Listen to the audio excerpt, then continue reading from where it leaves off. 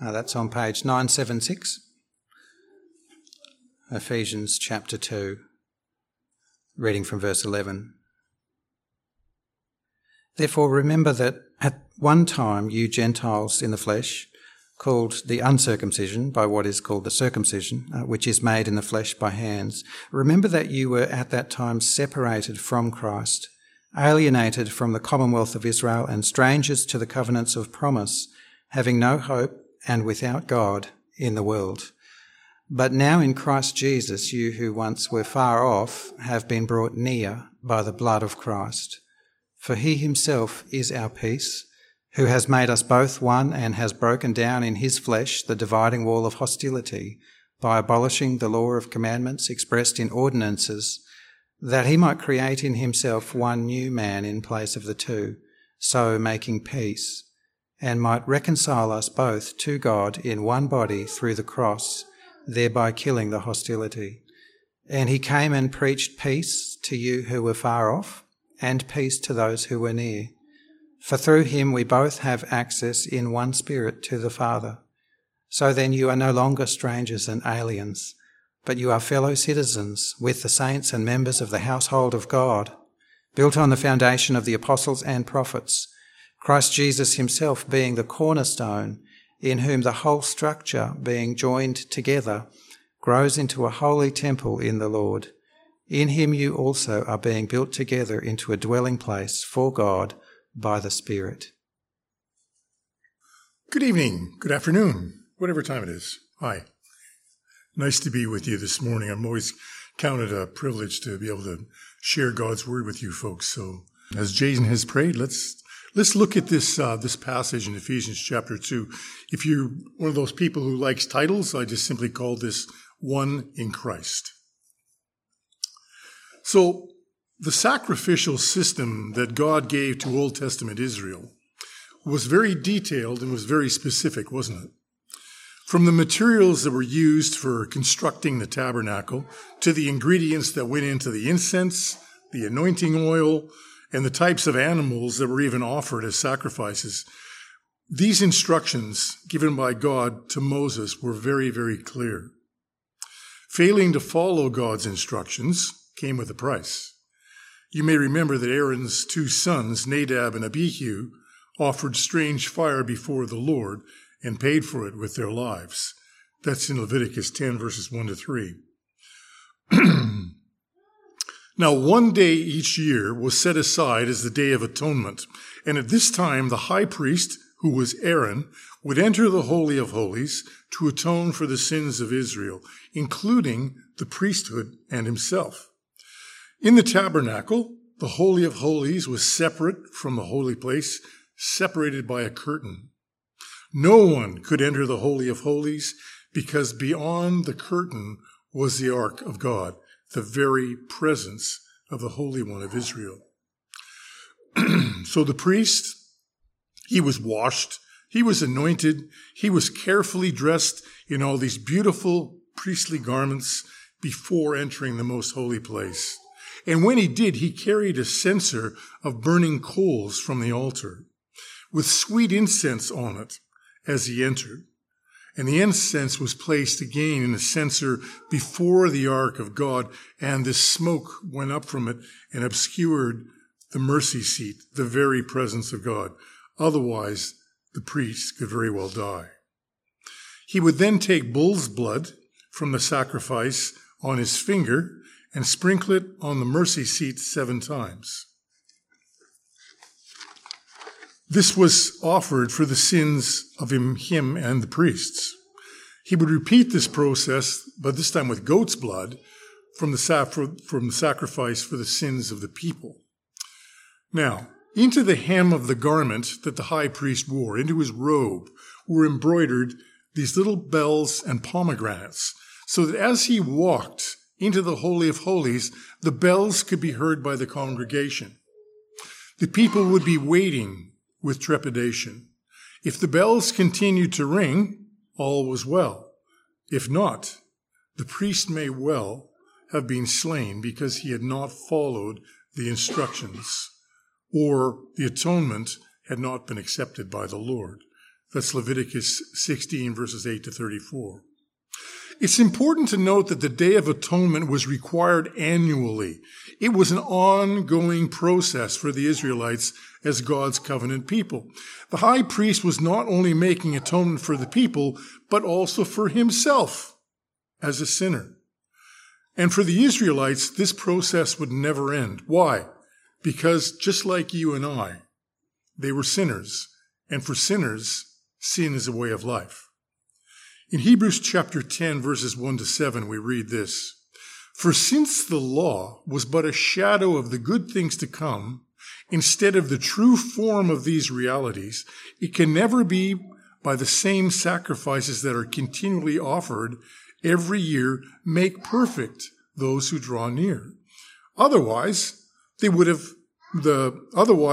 they not have ceased to be offered, since the worshippers, having once been cleansed, would no longer have any consciousness of sin. But in these sacrifices, there was a reminder of sin every year. For it is impossible for the blood of bulls and goats to take away sins. Consequently, when Christ came into the world, he said, 'Sacrifices and offerings you have not desired, but a body you have prepared for me. In burnt offerings and sin offerings you have taken no pleasure.' Then I said, 'Behold, I have come to do your will, O God, as it is written of me in the scroll of the book.'" There is only one sacrifice sufficient to expunge sin, and that was the death of the spotless Lamb of God on Calvary's cross 2,000 years ago. He is our atonement. He is our eternal high priest. He has opened the way for sinners such as you and I to receive forgiveness for sin and thus have new life in him. In Matthew 27, verses 45 to 54, we read the account of Jesus' death. "Now, from the 6th hour, there was darkness over all the land until the 9th hour. And about the 9th hour, Jesus cried out with a loud voice, saying, 'Eli, Eli, lema sabachthani?' That is, 'My God, why have you forsaken me?' And some of the bystanders hearing it said, 'This man is calling Elijah.' And one of them at once ran and took a sponge, filled it with sour wine, and put it on a reed, and gave it to him to drink. But the others said, 'Wait, let us see whether Elijah will come to save him.' And Jesus cried out again with a loud voice and yielded up his spirit. And behold, the curtain of the temple was torn in two from top to bottom, and the earth shook, and the rocks were split. The tombs also were opened, and many bodies of the saints who had fallen asleep were raised, and coming out of the tombs after his resurrection, they went into the holy city and appeared to many. When the centurion and those who were with him, keeping watch over Jesus, saw the earthquake and what took place, they were filled with awe and said, 'Truly, this was the Son of God.'" What is the significance of the curtain being torn in two at the moment of the Lord's death? This curtain was a barrier preventing entry into the Holy of Holies. As Jesus' body was torn, so the curtain was torn. Entrance into God's presence was no longer according to the sacrificial system of Israel, but by faith in the perfect atonement of God's own Son. Jew and Gentile both now had access to God the Father through faith in God the Son. As we've been looking through the book of Ephesians, chapter 1 and into chapter 2, Paul has recounted for us this immeasurable bounty and wealth and heritage and blessings that have been granted to the Ephesians, and in fact all Gentiles. And that includes you and I, through Christ. And remember, Ephesus was a holy pagan city. Everywhere the Christians of Ephesus looked, they were reminded of the idolatry of the place. The temple of Diana or Artemis attracted worshippers from other regions. Witchcraft, the Judaic mystery religions abounded. And of course, the emperor required worship as well. So in the midst of this backdrop of religious idolatry, Paul and his co-workers are building up the Ephesian church in the knowledge of their Savior. And now he begins to introduce them to this wonderful thing called the Church of Jesus Christ, of whom they are all members together. So let's look at these verses together, verses 11 and 12 of Ephesians 2. Therefore, remember that at one time you Gentiles in the flesh, called the uncircumcision by what is called the circumcision, which is made in the flesh by hands, remember that you were at that time separated from Christ, alienated from the commonwealth of Israel, and strangers to the covenants of promise, having no hope and without God in the world. Paul refers here to the Gentile Christians at Ephesus as formerly the uncircumcision. Why? Well, if you recall from the book of Genesis, God initiated a covenant with the patriarch Abraham, Father Abraham. The sign of that covenant was circumcision of every male in the family. The Israelites, through Abraham, are included in this covenant. Thus, every male in the covenant of Israel was circumcised as a sign of their heritage in Abraham and their specialness in the eyes of God. It distinguished them from other nations as God's chosen people. Proselytes to Judaism were also required to be taught the Torah and then circumcised to join covenant Israel. Gentiles by nature were excluded from the covenant. So when Paul refers to the Ephesians as Gentiles in the flesh, he is actually making reference to something very important regarding the sign of circumcision. In Deuteronomy 10, Moses recounts to the Israelites what God requires of them. In verse 16, he says something that would resonate with them as God's covenant people. He admonishes them, "Circumcise, therefore, the foreskin of your heart, and be no longer stubborn."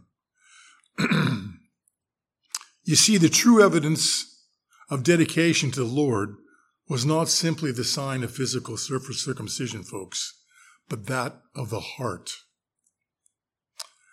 That simple but painful surgical procedure was but a reminder that they should love the Lord their God with their heart and soul that they might live.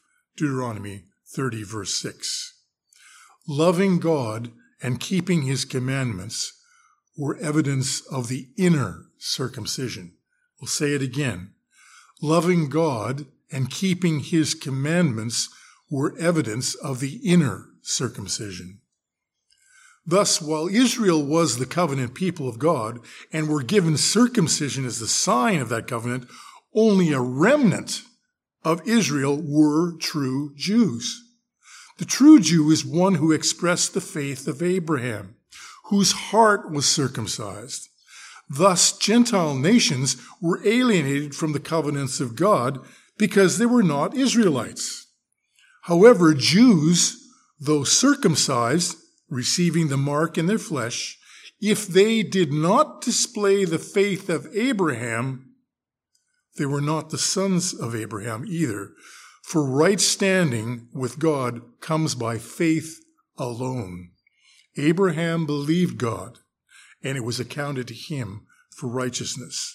Genesis 15:6 and Galatians 3, verse 6. All Gentiles, the Ephesians included, were excluded from the covenant rights of Israel. But more importantly, they were alienated from the life of Christ. The messianic promises, by and large, didn't apply to them. They were in the world without a saving knowledge of God, and by nature they were covenant breakers. Verses 13 to 16. But now in Christ Jesus, you who once were far off have been brought near by the blood of Christ. For he himself is our peace, who has made us both one and has broken down in his flesh the dividing wall of hostility by abolishing the law of commandments expressed in ordinances, that he might create in himself one new man in place of the two, so making peace, and might reconcile us both to God in one body through the cross, thereby killing the hostility. And behold, the curtain of the temple was torn in two from top to bottom. The gateway into God's kingdom was open to Gentiles and Jews in the dark hour when Jesus gave up his spirit. Bodies in the tomb came to life. The shed blood of Jesus Christ through his death on our behalf brought the Gentiles into the new covenant. Circumcision of the flesh was no longer the sign, but circumcision of the heart. The prophet Ezekiel tells us, "And I will give them one heart, and a new spirit I will put in them. I will remove the heart of stone from their flesh, and give them a heart of flesh, that they may walk in my statutes and keep my rules and obey them." Ezekiel 11:19 and 20a. In Herod's temple in Jerusalem at the time of Jesus, outside the temple walls, there was an area referred to as the Gentiles' courtyard. A soreg, which was a low latticed screen or a gate, was used to prohibit the Gentiles from accessing the temple proper. Only purified Jews were allowed to enter the temple area. This is the second picture of that wall of hostility between Jews and Gentiles. Thus, Jesus in his atoning sacrifice has broken down every wall and brought peace to both Jews and Gentiles through his work on the cross. And when this verse speaks of laws and ordinances, it's referring to the sacerdotal or priestly system, characterized by what? Sacrifices, washings, the particular robes of the priests, the litany of priestly requirements, all conveyed upon the tribe of Levi. With the ending of the sacrificial system made perfect through the true Lamb of God, there was no longer two distinctions, Jew and Gentile, but one, those who expressed a lively faith in Jesus Christ. The words of John the Baptist ring ever true, don't they? "Behold the Lamb of God who takes away the sins of the world." John 1:29. In Christ there is only one humanity. Race, skin color, heritage, nationality are no longer to cause division. All who are in Christ are one, and in him, as new creations, being born again of the Spirit of God, we are accredited now as being covenant keepers, no longer covenant breakers. Verses 17 to 22.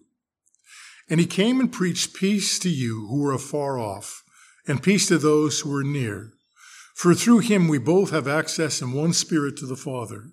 So then you are no longer strangers and aliens, but you are fellow citizens with the saints and members of the household of God, built on the foundation of the apostles and prophets, Christ Jesus himself being the cornerstone, in whom the whole structure, being joined together, grows into a holy temple in the Lord. In him you also are being built together into a dwelling place for God by the Spirit." Regardless of our heritage, our social standing, or anything else, both Jew, whom Paul accounts as those who are near, and Gentiles, those who are afar off in terms of God's covenants, Christ has provided peace and has become our peace. The scripture tells us that because of what Jesus has done for us, let us then with confidence draw near to the throne of grace, that we may receive mercy and find grace to help in time of need. Hebrews 4:16. The high priest of Israel entered the Holy of Holies with fear and trembling, not knowing if the sacrifice for sin would be accepted by God. His life was on the line. Now contrast that with the confidence that you and I have as Christians, what we have been granted to enter the very presence of God. We approach God with reverential fear, knowing that our God is a consuming fire, Hebrews 12:29. But Jesus' death and resurrection has reclaimed for us a personal relationship with the Father by the Spirit, by which we cry out, Abba, Father. Romans 18:15b. Paul was a Roman citizen, and citizenship is an interesting thing. Paul's citizenship in Rome gave him these things: exemption from degrading punishments. That's why he could tell the Roman centurion, don't beat me, being a Roman. The right to appeal to the emperor before a sentence, which he did. A right to be sent to Rome for trial before the emperor if charged with unlawful release of slaves. Rewards or merit simply by being a citizen of Rome. Recognition of citizenship all across the empire. Special privileges in the city where citizenship is granted, like Tarsus for Paul. Roman citizenship meant freedom within the empire, not bondage conditions of a vassal or slave. However, the word citizen that's used in the passage we have here is sympolites, and it denotes a fellow citizenship. It's a metaphor which means spiritual citizenship. It expresses the consecration of the saints of God, set apart for his use. That's your citizenships. That's my citizenship. How much greater are our entitlements as citizens of God's kingdom and members of his household? When we walk up to the door of his house, the welcome mat has been extended us for time and eternity. Look at the construction of this wonderful house that he's building.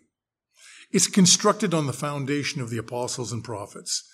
This refers to the promises of God expressed in God's laws all throughout the Old Testament. It includes all the promises of the coming Messiah fulfilled in the Lord Jesus Christ. The apostles also knew Jesus, and they penned the New Testament under the inspiration of the Holy Spirit. This also is our confidence that we can rely on God's word from Genesis to Revelation. All of these riches have been extended to us as fellow citizens of the kingdom. Christ Jesus is the cornerstone. What does that mean? If you have in the construction industry, you might know this. A cornerstone was the first stone that was set down in the construction of a masonry foundation. All other stones were set up in reference to this cornerstone, thus determining the position of the entire structure. Jesus is the plumb line. Jesus is the level. Jesus is the datum for how the house of God is being built. Everything, including the law, the prophets, and the apostolic teaching of the New Testament, align to him. By him and him alone are all things measured. 1 Corinthians 3 verses 9 to 11 tells us this: for we, you and I, are God's fellow workers. You are God's field, God's building. According to the grace of God given to me, Paul, like a skilled master builder, I laid a foundation, and someone else is building upon it.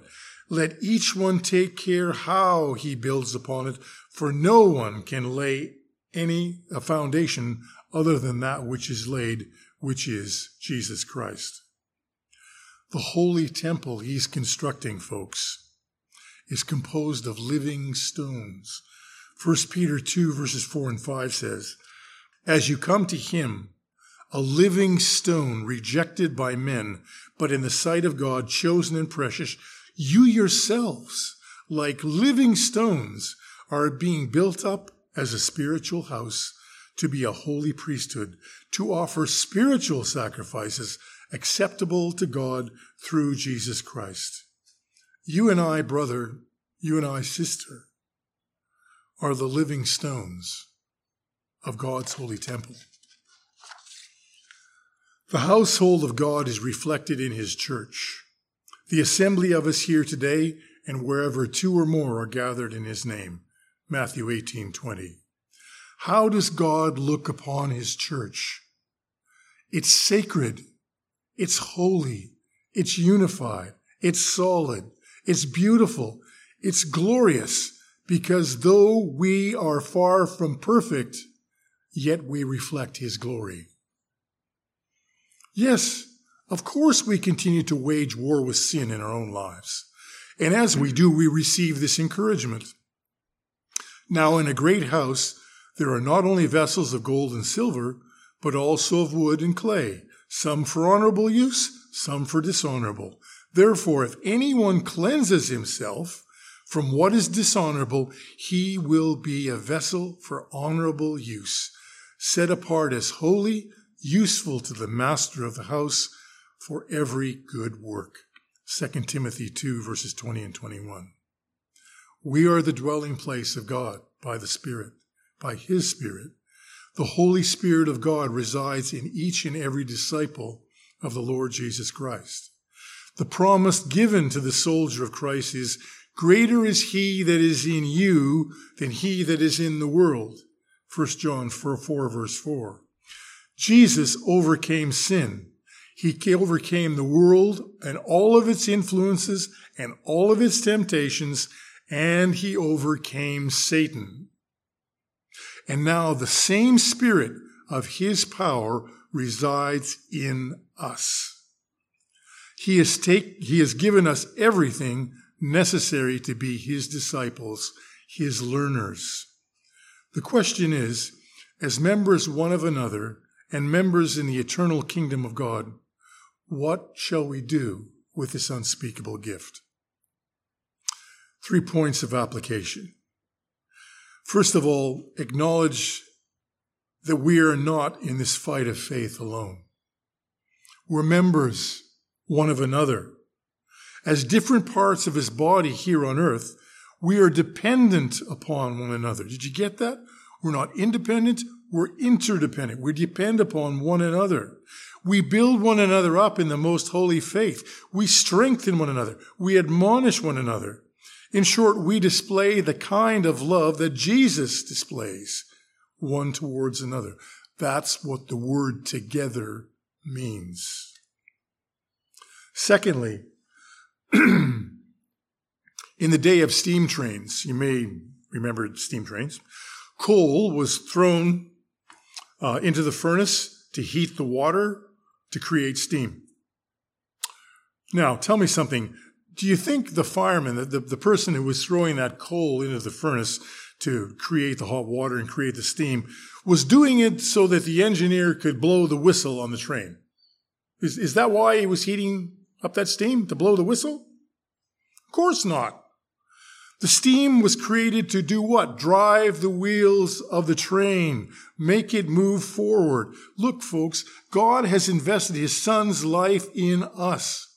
He has filled us with the same Spirit by which he created the heavens and the earth. Ought we not to have the confidence to be able to go into our communities, our workplaces, our extended families in the power of his Spirit? We're his. Zechariah 4 verse 6b says, "Not by might, nor by power, but by my Spirit, says the Lord."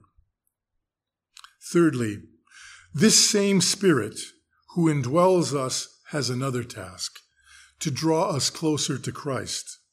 As he draws us closer, we become ever more aware of our unworthiness to be in his presence. We become aware of the sin in our own lives that contrasts with his holiness. Thus, he equips us to make war against our own sin. So then, brothers, we are debtors not to the flesh, to live according to the flesh. For if you live according to the flesh, you will die. But if by the Spirit, you put to death the deeds of the body, you will live. Romans chapter 8, verses 12 and 13. And behold, the curtain of the temple was torn in two from top to bottom. Jesus, our high priest, has entered the Holy of Holies, and he's offered the perfect sacrifice. He has atoned for all of our sins, past, present, and future. Jew and Gentile are now one in the covenant of his eternal grace. We have only one nationality, that of being Christians, of being his disciples. And he is building his church, the apple of his eye. You and I, together, united in his love. What shall we offer him in return? Amen.